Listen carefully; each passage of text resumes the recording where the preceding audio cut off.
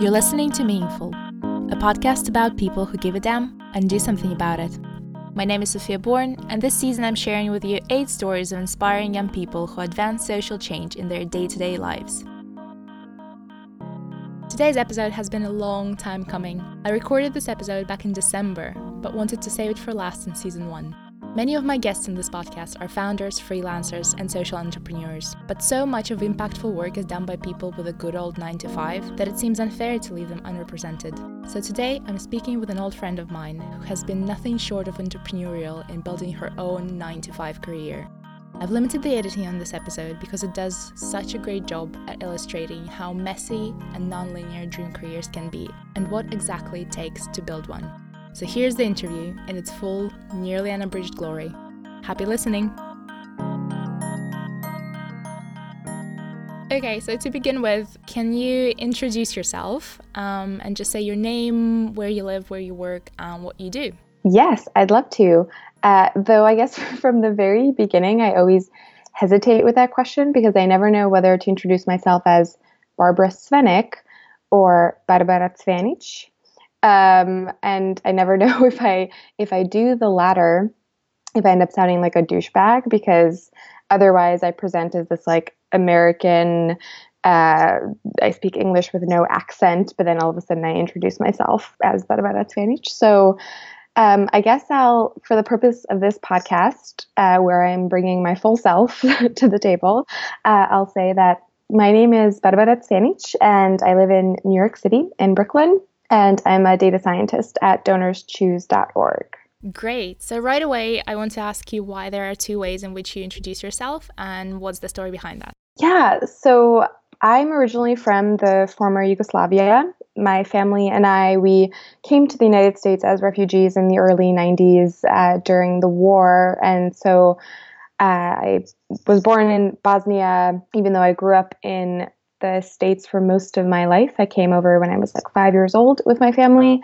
At home, we spoke Serbo-Croatian. I very much grew up in that culture, and the very first name that I knew and the one that I most identify with is Barbara. But as soon as I started going to school in America, that was immediately turned to Barbara. And it's weird. Like sometimes it's even hard for me to say that and not trip over my own tongue because it's never sounded like my name. It doesn't feel like me when I introduce myself to others. But I think from a young age, I felt a huge need to also fit in among my classmates, to have my teachers like me. And so I decided to take Barbara and make the best of it. Yeah, I can really relate to that. So I had a similar issue when I moved to the States because in Russian, I would introduce myself as Sofia Melchenko. But in English, of course, that turned into Sofia Omalchenko. And then later, after I got married, to Sophia Born. And now it feels like I almost have 2 different identities for 2 different countries. Since we're on the topic of childhood, who did you want to be when you were growing up? Yeah, gosh, that's such a good question. I mean, I have these vague memories of being in elementary school and standing up on a stage because we were doing like a career day type thing for our families. And we had to come into school dressed as the profession we wanted to be. And I remember dressing up as a teacher. But looking back, I don't know if I dressed up as a teacher because that was like the easiest costume that we had at home, which is basically just like a white button-down shirt and a skirt. But I think I did actually really want to be a teacher, mainly because I loved my teachers. I didn't always feel understood by them, I don't think, looking back on it, but I respected them. And yeah, I mean, they were the ones who were giving me my English. They were the ones who were giving me so much knowledge that I cherished so much, who introduced me to the love of reading and acting and theater. And so I had immense respect for my teachers. So I think I probably did want to be a teacher when I was really young. And then as I grew older, it morphed and I went through so many different phases of what I thought I wanted to do. I thought I wanted to be a therapist or a social worker. Later on in life, I did think that I wanted to be an actress. At one point, I thought I was going to be an astronomer. Like I was so all over the place, and definitely the type of person to kind of follow my heart and see where those paths would lead me. And I kind of went into all of them pretty full-heartedly. I think pretty early on, I recognized that I had a strong ability to empathize with others, and that I liked doing that. I liked helping people. I was the person in my friend groups who everyone would go to, you know, with their problems. And so I think from an early age, I knew that I wanted to help people, but it took me a long time to figure out where that need was coming from, or that desire was coming from. And I think it also took me a long time to figure out exactly who I wanted to help and what I could do to help, what I had to contribute. And how did you manage to discover that? So initially I thought I wanted to go into astronomy after high school and kind of pursue that wholeheartedly for a year. And then something about it just didn't feel right. And then I discovered acting and theater, which was always kind of a passion of mine in high school. And so I switched universities, went to pursue a degree in acting in a university in Canada, and had just like the greatest time while I was there. But again, I think I always had this like nagging feeling like I wasn't doing enough or something was missing. And pretty quickly into my year in Canada, I discovered this program that focuses on training up volunteers and sending them overseas to the Thai-Burma border. And it was this small nonprofit that worked in the township where I lived. And as a student, you had to apply for the program. And then after you did, and if you were accepted, you spent about 6 months learning how to teach English as a second language. You learned all about Burmese culture and history and about the Burmese refugee crisis. And then you were sent to the Thai-Burma border to live for 6 months and work with their partner schools. And I remember first seeing the poster advertising this program and encouraging students to apply, and feeling immediately drawn to it. And initially I thought it was like, oh, I just like can't sit still and I want a new adventure, and I'm just going to do this thing because it's wild and it's kind of what I do. But the more I thought about it, the more that I realized that I had never up until that point really gotten to explore my own identity as an immigrant, as a refugee.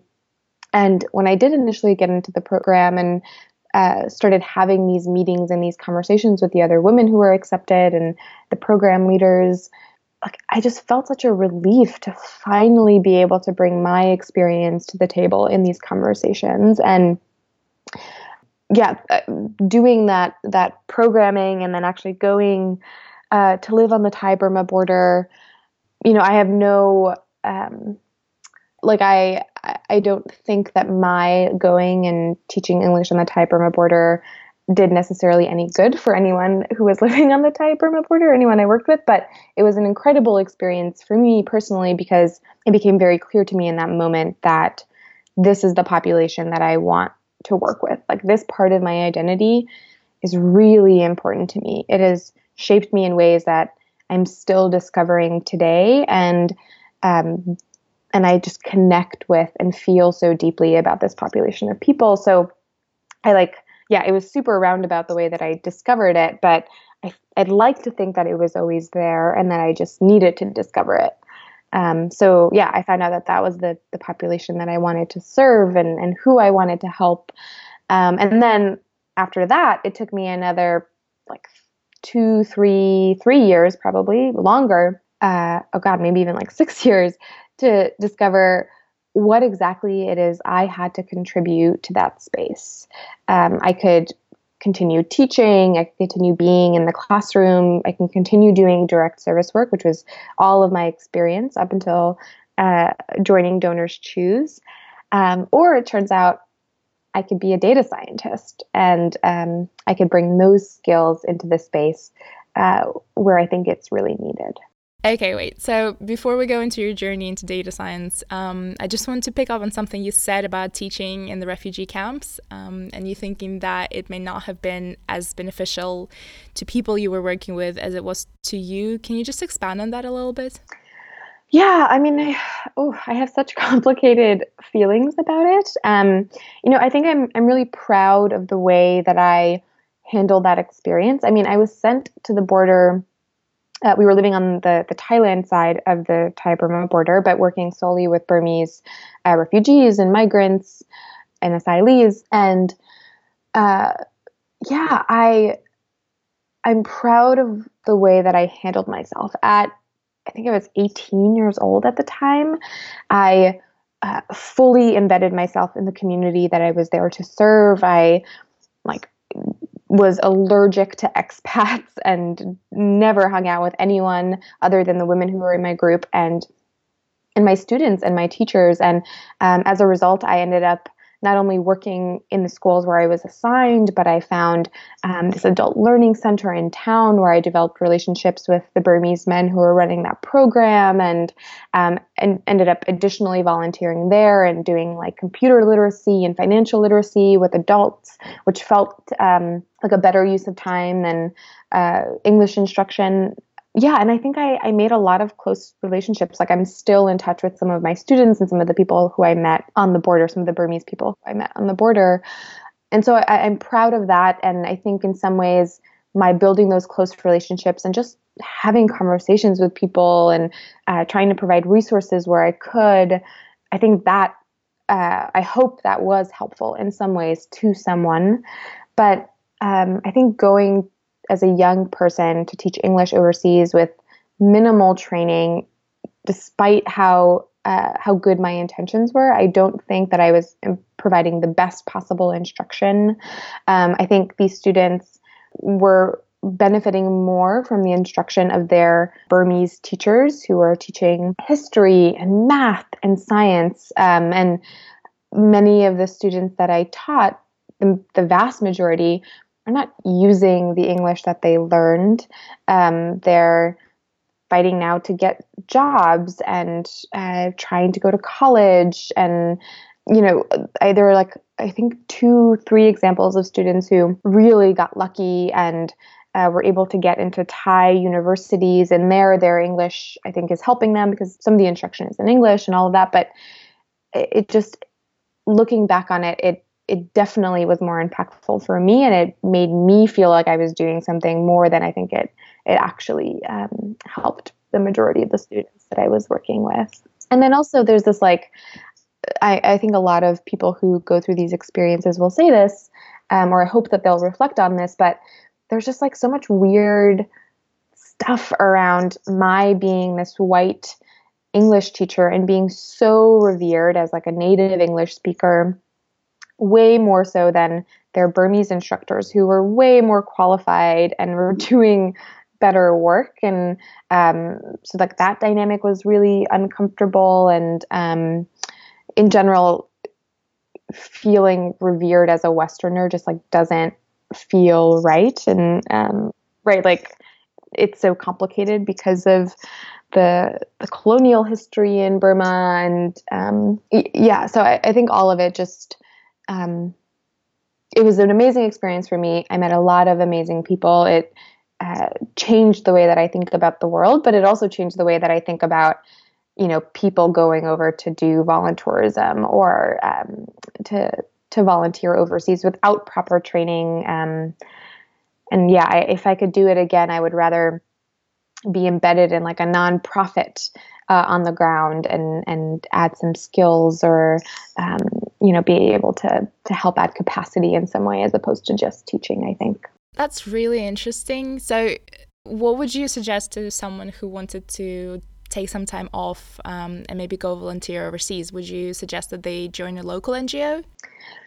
Yeah. Oh, and it's so hard for me to say because in some ways I feel selfish because I did have this experience and it was amazing for me. And so, who am I to say don't go and do this? Because I think the individual will still grow and gain a lot from it. But I think I would say explore all opportunities and do a lot of research and talk to people who have done this type of work and really like ask yourself the question, will I be making a difference? Who am I doing this for? Why am I doing this? I think those are all important questions. And if at the end of all that, you're like, I feel really passionate about teaching and I think teaching English is important and I think that is the most important thing I can contribute at this time, then, great, go and do that. But yeah, I think there are so many good local nonprofits that are doing amazing work, so many great community leaders that need support. And there are different ways of supporting. If you have a technical skill, like maybe someone wants to build up a website to be able to share what they're doing more widely, or there's like a local newspaper that's being run and you're a strong writer or editor, or you have some skills on that front. I think it is important to find out the thing that you can contribute and really what is most needed. And the way to do that, I think, is by listening to people who are already doing that work in that community. Yeah, that's so true. So how did you go from teaching English on the Thai-Burmese border to joining Donors Choose? Whew, another long and winding road. So I took time off from school to go live on the border, and I did that for about 6 months, a very short period of time. And then after that, I realized, okay, I now know the population I want to serve. I know that I don't want to do astronomy. I know I don't want to be an actress. In order to get a job that I think is meaningful, I need to go back and actually get my degree in something that I think will allow me to serve this population. So I ended up coming back to the States and attending my third university in 2 years, I guess, and finishing up the last year and a half of my degree and in New Paltz, which is a small town in upstate New York, this state college. And I ended up getting my degree in communication and media and international relations. And the reason why I chose those two was because, one, like the international relations piece, I knew that I was passionate about humanitarian work and international politics. And then the communication and media piece, I decided to make my main focus because I wanted to get a degree that I thought would lead to some tangible skills. And at that point, I still thought maybe something in education was where I would go, or something with direct service. And so I wanted to focus on interpersonal and intercultural communication, which was the kind of focus of my degree. So I did that, finished my degree in a year and a half, somehow to the surprise of my parents, who thought I would be in college forever after taking so much time off. And then after that, I started looking for jobs. And, in between, I was actually interning and working with the IRC, the International Rescue Committee, which is where we met during my summers in between getting my degree done. And when I finished, I thought like, oh, the IRC is where I need to be. It's where I want to be. And sure enough, a degree such as mine with barely any like real experience was not going to get me a job at the IRC. I ended up getting like a coordinator gig at one of the schools where they had programs in Brooklyn, but it was part-time. And every other job listing that I saw, even though I knew people at the IRC at this point, right, like I had an in, I had connections, everything required like 5 years of on-the-ground experience working with this population. And that would just like, it just like couldn't work for me. And I didn't want to dive into something that I didn't think I was qualified for, because I wanted to make sure that I was adding that value, right? Like I had this experience previously working on the Thai-Burma border and felt like I hadn't added value. And so I didn't want that to happen again. And when I was working with the IRC in a more structured environment that I was qualified to work in, I felt like I was making a much bigger impact through those programs. So I wanted to find the right thing. And honestly, looking back, I probably didn't apply for some things that maybe I should have, because I was also fresh out of college, not confident in my abilities.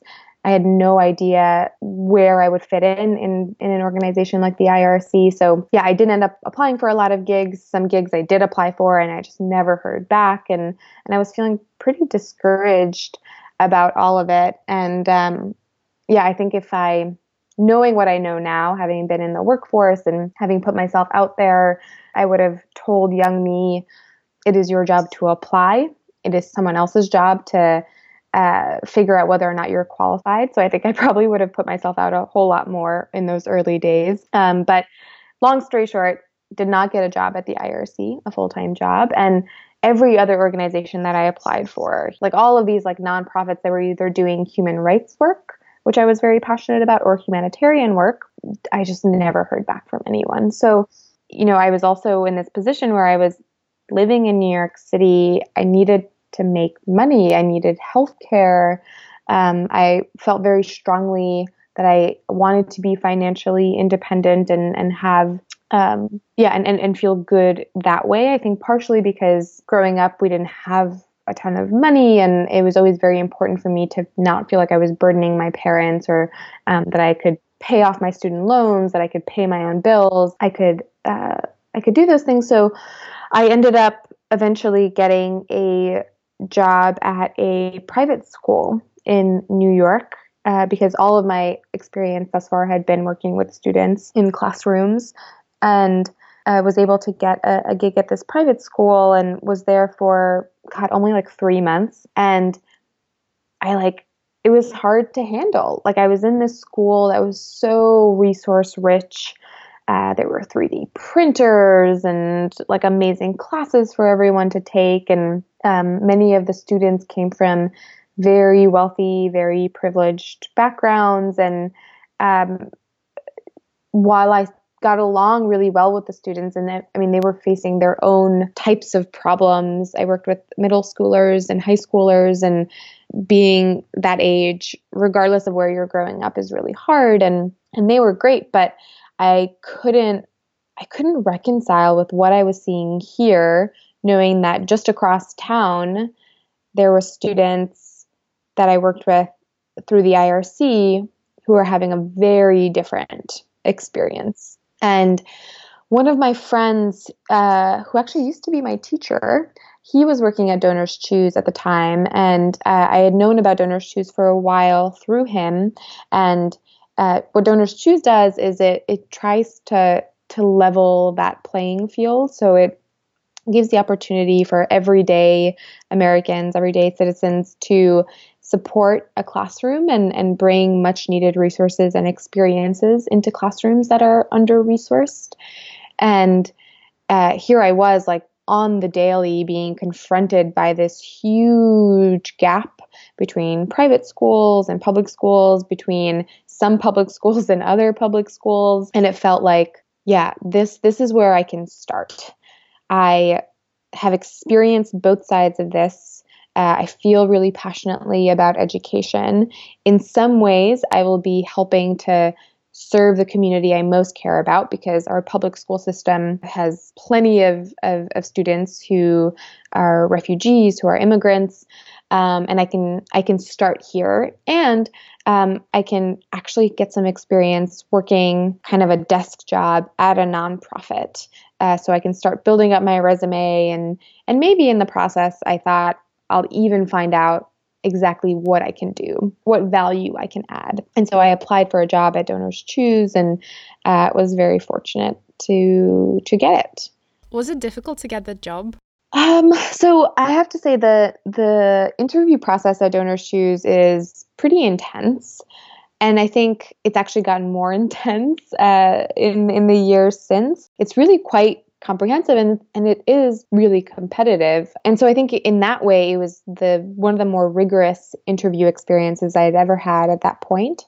But I was applying for a very entry-level customer service job at the time. I think the role was like donor relations or something. And if I'm being honest, I wasn't like thrilled by that. Like, I didn't think that I wanted to do customer service my whole life, but it was something. It was like a foot in the door. And because it was so entry level, I could talk about all of my different experiences in a way that could fit the role, right? There was no like needed technical experience. There was no very specific management experience that I needed to have. Like, all of the boxes that I needed to check for such an entry-level role were pretty vague. So like good communicator, empathetic, organized, can work in a team. And even though I hadn't worked in a nonprofit before, or even at a real desk job anywhere, I could point to my experiences in the classroom and how that was an exercise in empathy and navigating tricky situations. And I could very clearly draw a line between that and customer service. I had no ego about it. I didn't, despite the experience that I had, I, didn't think that I was above an entry level job where I would be mainly answering customer service tickets. I was just like thrilled to find anything where I might be qualified and could get a start. And so I think all of that really helped. And I think overall the process didn't seem that scary or it didn't feel like it was, I guess, that hard to get the gig because I think my attitude and in some ways the experiences I had were relevant, or I could at least make them seem relevant.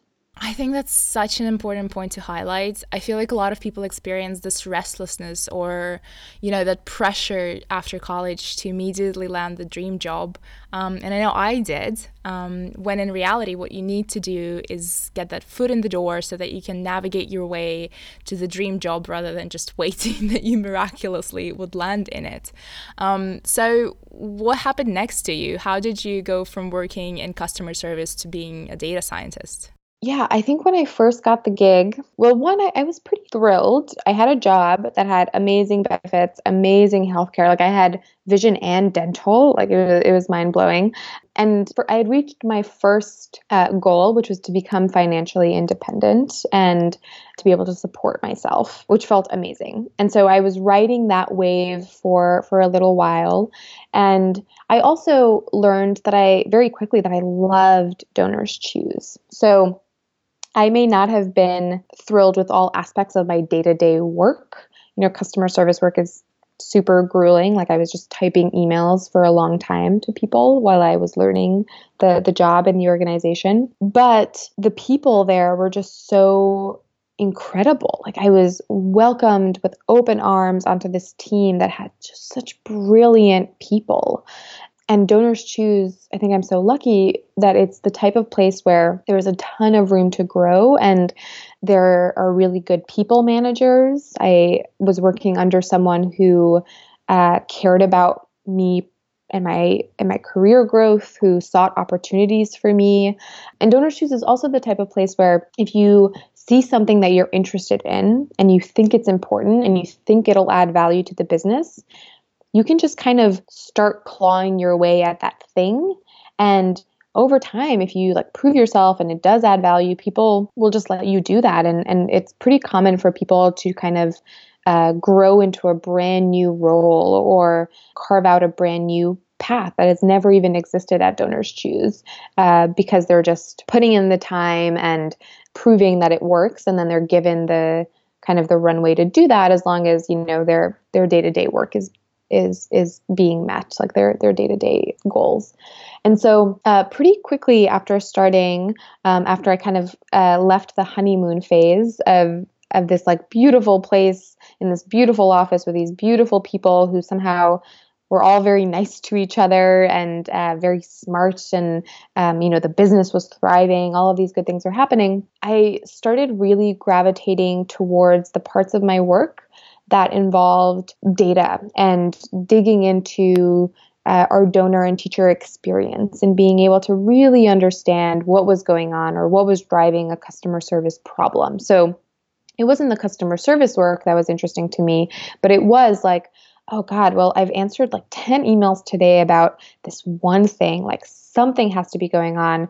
Let me go and learn these data analytics tools, these event tracking tools on our website, and I was never really technical before. I was now suddenly working at a website, right? DonorsChoose is not a typical nonprofit. We're based solely online.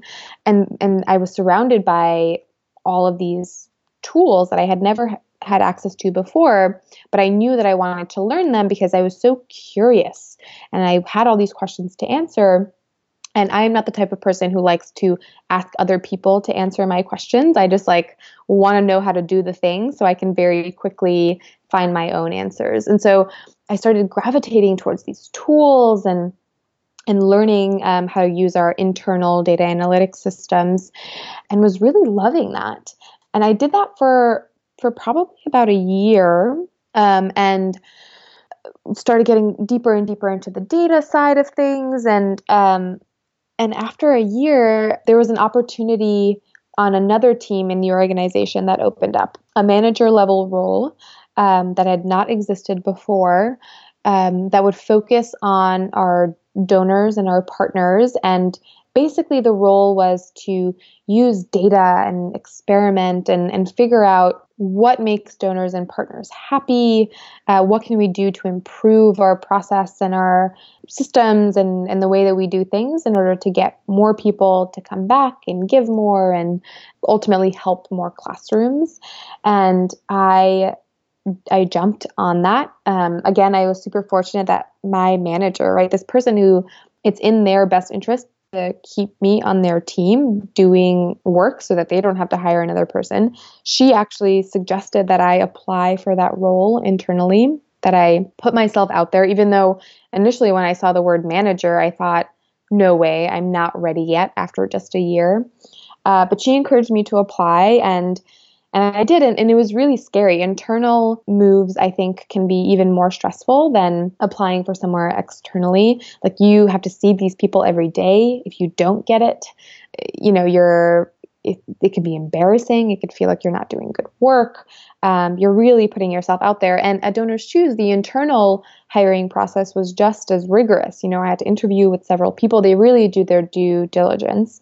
And I was lucky enough to get that job, and I moved over to this other team, and again had just like the most amazing manager who really trusted me and gave me a lot of room. And finally, like, I was in this role where I had no customer service to do.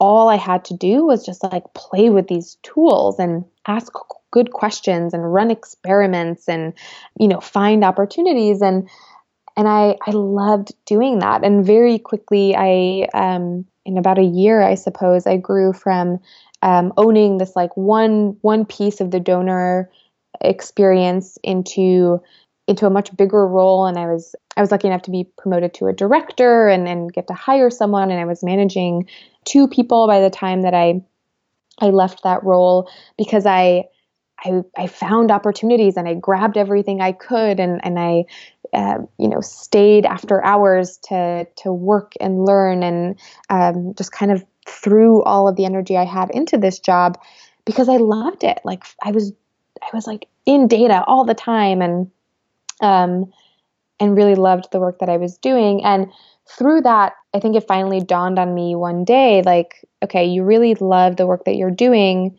because of the data, because you get to ask questions and find creative ways of getting to the answers using data analysis. I remember the day that I think the first people that I told, like the first person who I told out loud, I think I want to be a data scientist, was my manager. Because we just had this like amazing relationship, and I knew that she wanted to see me grow professionally. And I remember being kind of terrified to even say those words out loud. Like, I had never met a data scientist who looked like me, who talked like me. It's a super male-dominated field. And I was terrified. Like, if I said this thing out loud and then I tried to go for it and it didn't happen, like, what would I do? Like, that would be so embarrassing. I wanted it. Like, I knew, like, I had this growing feeling inside me for a long time. Like, this is what I want to do. And I remember telling her this, being so scared, and her kind of laughing at how anxiety invoking this was for me. And immediately she started like keeping her eyes peeled for opportunities for me. I quickly grew to be the person on the team who was kind of responsible for data at large and these type of projects. And all of that was great. And in between all of that, I was kind of courting the data scientists who were currently working on the team as mentors, and kind of ingratiating myself with them and volunteering to help them with projects outside of my day-to-day work, working on that stuff nights and weekends, to get them to like me and notice me and see that I had an aptitude for this thing. I spent a lot of time talking to my peer mentor group. I had this amazing group of women who I meet with monthly, where we are all in similar points in our careers, and we just meet and we like talk about our challenges and the things we want to accomplish, and we talk about how we can get there. So I was doing all of that. I was learning SQL on the side, online. At one point, there was a professional development opportunity in-house that was created, this data master's program where we would spend, I think we had like 4 boot camps or something after work from 7 to 10 p.m. Where if you applied and you got in, you would get to learn SQL in depth. You would get to learn our internal data analytics tools really well. And so I jumped on that opportunity. Eventually, I ended up taking classes after work at General Assembly, which is this like adult learning center in data science. So I learned Python and all about machine learning, and I basically was like a woman possessed for that year. I like spoke out loud this thing that I wanted, and then I found every opportunity to do it in my day to day, and I found every opportunity outside of my day to day work at DonorsChoose to do it even more and meet people and get mentors and learn the technical skills needed to do this thing. And as I was doing that, I thought, okay, I just have to be patient. It's probably going to take me like 3 to 5 years to get to where I want to go, but I think I'm like on the right track. And sure enough, about a year after I think I had spoken out loud this like wish to my manager, one of our data scientists decided to leave the organization, and suddenly there was this opening. And the other data scientist that stayed on the team at this point was certainly a mentor to me, if not even a manager already. Like I was really taking on cases for him and doing a lot of work for him at that point. And I had kind of raised my hand, and everyone in the organization knew Barbara is the data person. I had just finished this data science class, like everything aligned perfectly. And when he left, they asked me if I wanted to take his place and become a data scientist on the team. And I think like when that happened, I don't even know what I did that day. Like I must have just like been in this haze, because in my wildest dreams, I hadn't thought that a year after like deciding, okay, I'm going to go all in on this thing, that my like wildest dream would come true and I would get to be a data scientist. And yeah, it's hard to believe that, just 3.5 years ago, I was joining DonorsChoose as someone who is doing customer service. Like it's such a wild journey. It is. And I love that it illustrates something I deeply believe in, which is, setting a goal and committing to it 100%, but also trusting that once you set out on the journey and start to put in the work, that things will start to align for you. So now that you're a data scientist, can you talk a bit about what your day looks like? What do you do on a daily basis? So there's like a few different things that Thomas and I, who's the other data scientist, are responsible for. And on a daily basis, I am usually making progress on a longer term project. So that longer term project is either like a bigger analysis on something that we want to know about. Like I did this pretty in-depth analysis a few months back about donor retention. So trying to pinpoint exactly who the people are that are going to come back, what characteristics do they have, why are they coming back, all in an effort to shape our website product and our marketing efforts to make sure we're getting more people to come back, right? As nonprofits, typically there's a huge problem with donor retention. Our numbers, I think, are pretty good. I think we have about a 20% donor retention rate, but for other nonprofits, much lower. And it's hard to get people to come back again and again and give money, but this is what you rely on, right? And it's so much cheaper to get someone who's already in the door to come back than to get a brand new person to come in.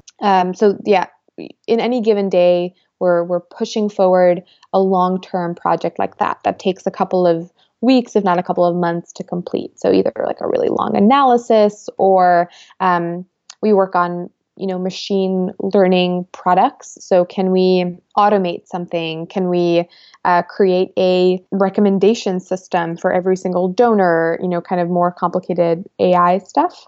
And then along with pushing forward a longer term project, every day we're working on smaller projects that take anywhere between from a couple of hours to a couple of days for teams across the organization.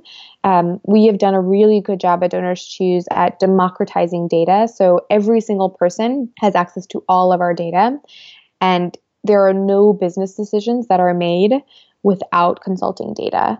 And so because everyone has access to it and every team within the organization needs it to do their work, we support all of those people. So if someone needs, a new type of data, so we need to do some data engineering work to make sure we're collecting this new information, or maybe someone has a problem that they're trying to solve, that's going to take some analysis, but it's pretty quick, so we can help them with that. Or someone is looking to answer a question, but there's no easy way to answer that question, so we have to maybe build something in our data analytics tools to allow them to do that. So it's kind of a mix of those two. So these like shorter term projects that are helping different teams reach their business goals, and then longer term, more in-depth data science projects that are also helping the business, but in slightly different ways. And in general, what would you say is the value of data science for the nonprofit sector?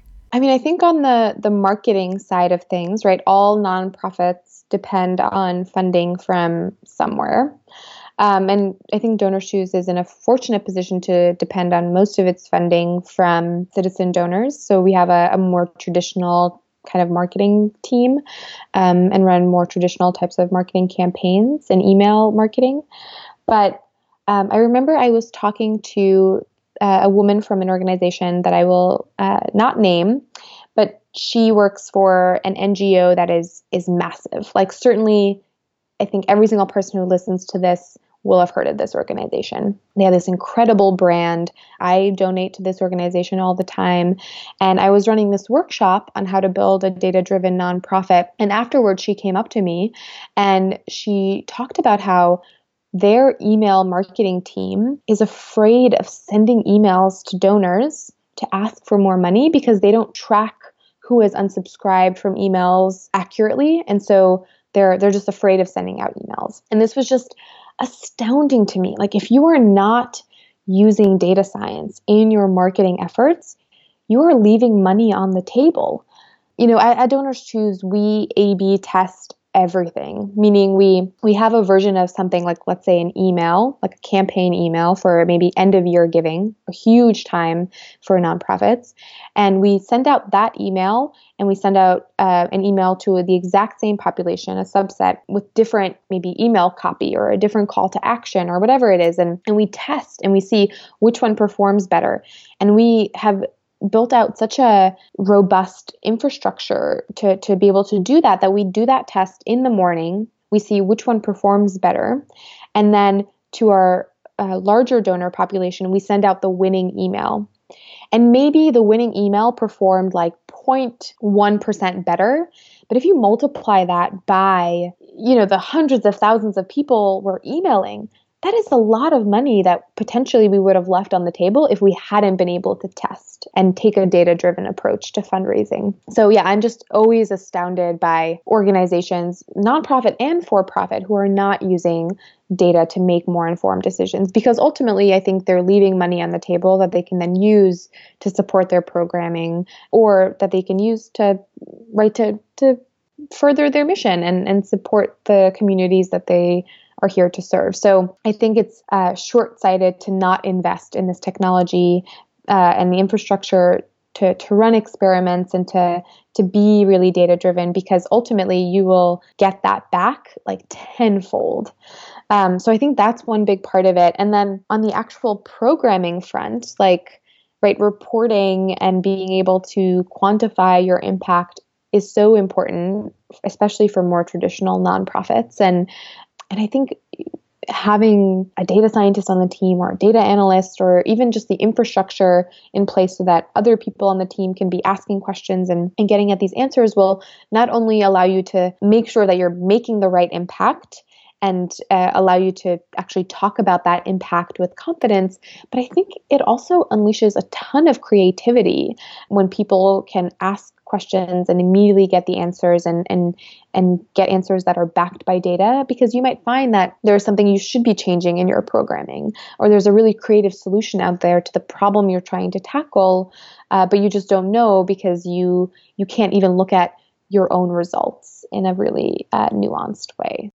I want to talk about some of the biggest lessons and the biggest challenges that you encountered in becoming a data scientist. So clearly you had to tackle a massive learning curve, develop a brand new skill from scratch, constantly push yourself outside your comfort zone. But are there any lessons that you learned that stand out to you in particular?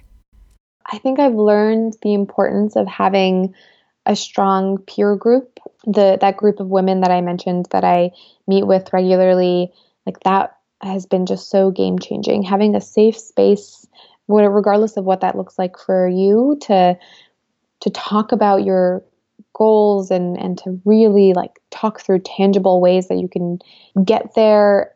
That has been so important. And the friendships and relationships that I've built at Donors Choose have just been incredible. And everyone who I'm close with there has mentored me at some point or another, whether or not they're my peer or they're a manager, and has helped me navigate tricky situations. And I would not be where I am today if not for those people, if not for asking for help and for guidance. So I think that has been really helpful and humbling, and yeah, just incredible. And then I think the other thing that I've learned is that if something is holding you back, it feels like it's usually a perception or and I like waffle on that because obviously there's like, especially in places like the United States, there's systemic repression and oppression of certain groups, and so I can speak for myself and what I felt, and I know that it's not the same for everyone, but for me, at least at Donors Choose, it's felt like if I put in the hours and I put in the work, if I find an opportunity and I go for it, and maybe that means that I have to work until 9 p.m. that day, like if I just like do it, I will get to where I want to go. And I realize that that's so simplistic and it's not possible depending on your situation, but yeah, I think that has been really powerful for me to feel like I can do it. I just need to ask for help. I need to say it out loud, and then I just need to put in like the sheer number of hours. And then, I need to get lucky along the way as well. What about some of the challenges? I think what's been hard is, for me personally, because I think I'm pretty neurotic, is feeling like I'm not making progress fast enough. So even now, like, when is it enough, right? So I've like reached this big dream of mine that I thought would take me years to reach, like this thing that I so deeply wanted, I now have.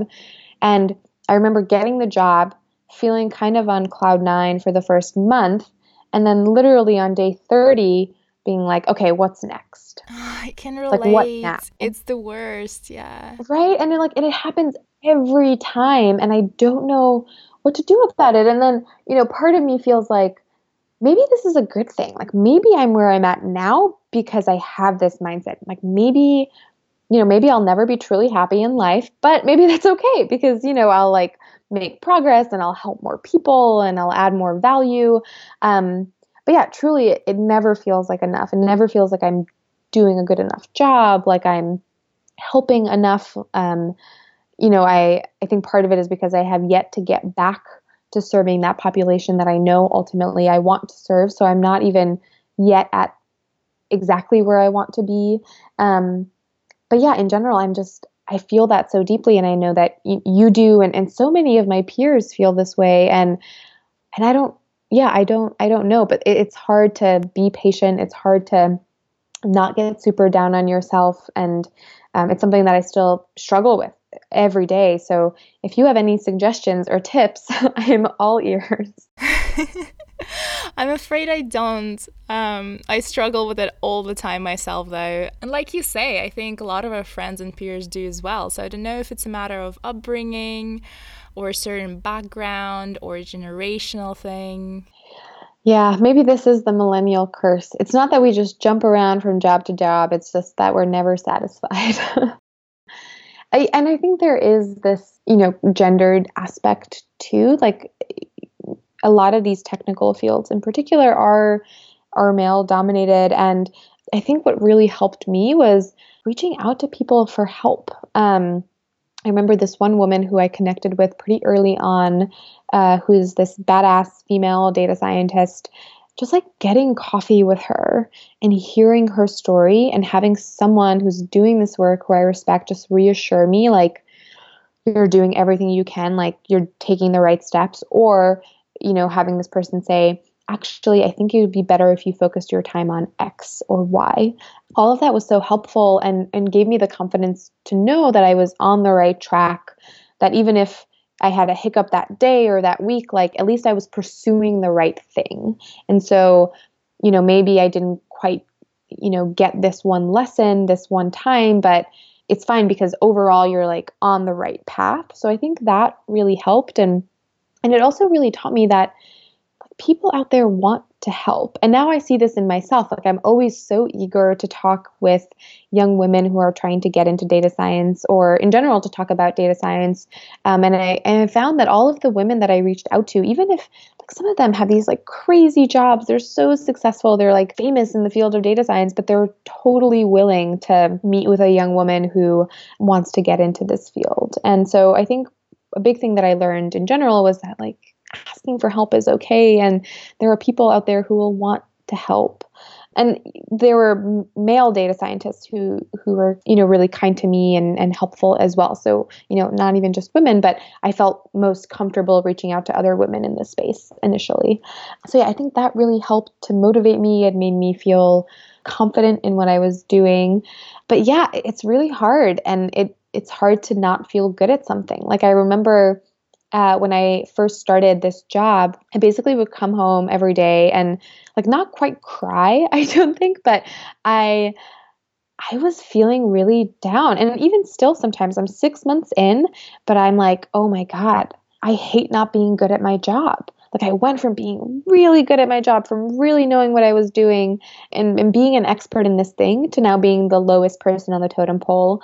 And I'm learning every day and I'm so excited by it. But it's really hard to not feel like the expert in the room, to be in that stage. And it could be really crushing if you let it be. But I think for me, it was like acknowledging this is hard. It's hard for everyone. It will pass, and telling myself to be patient. These are all probably really obvious things to say now. And if you had asked me like 4 months ago, I probably would have crumbled under this question. But yeah, I think that's really important. And I think because I've put myself out there so often, every time I've kind of had a career switch or a change in my passions, every time it was really hard, and every time it got better and it passed. And so I think having that knowledge helps motivate me, or at least helps me to feel like, okay, it's not going to feel shitty forever. Yes, and I think that discomfort of going back to the start again and again is so necessary for growing, because if you just reach the quote unquote top and then just stop, then what is even the point? Well, yeah, and I think also this kind of goes to my approach that I talked about earlier, about how I initially, when I started at DonorsChoose, I had no qualms about starting super entry level at the very bottom to like learn and grow from there. And, I think some people might see this recent career shift that I made as like a demotion. I feel like if you look at my LinkedIn, you see this like progression of associate to manager to director. I was managing people. I was running strategy. I was leading a team. And now I am a data scientist. I don't manage anyone. I'm told what to do. I'm told what my projects are. And, right, it's like this big career shift into a technical role. But I think some people would probably feel like, oh, you're so crazy. Like, and maybe they wouldn't have tried for anything other than like a director of data science or anything to maybe keep the title or not feel like they were going and taking a step down. But for me, I totally just see it as an opportunity to, yeah, start from scratch, be the lowest person on the totem pole, but like learn a ton and like you'll get there again if that's where you want to go. But it's important to learn the basics, I think. Yeah, I agree. This is actually a good segue into my last question, which I pose to everyone who comes on to speak on this podcast. So what do you think success is, and what does it mean to you? What is success? I guess success is finally feeling satisfied or like you are doing enough.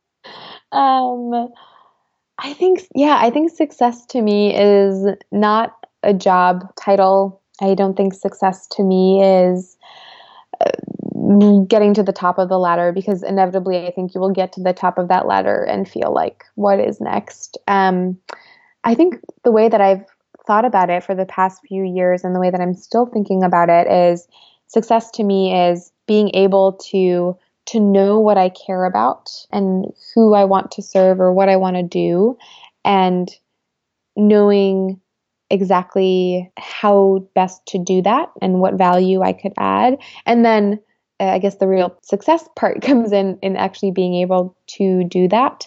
So I don't think I'm there yet. I need to get a lot better at what I'm doing now. And then I need to find a way to best take those skills and apply them into the sector that I want to eventually end up in and help the people that I want to help. So I think for me, success is a lot about like being self-reflective and having a deep understanding of who you are and what you can do and what value you can add and should add, and then actually like doing that thing, hopefully well.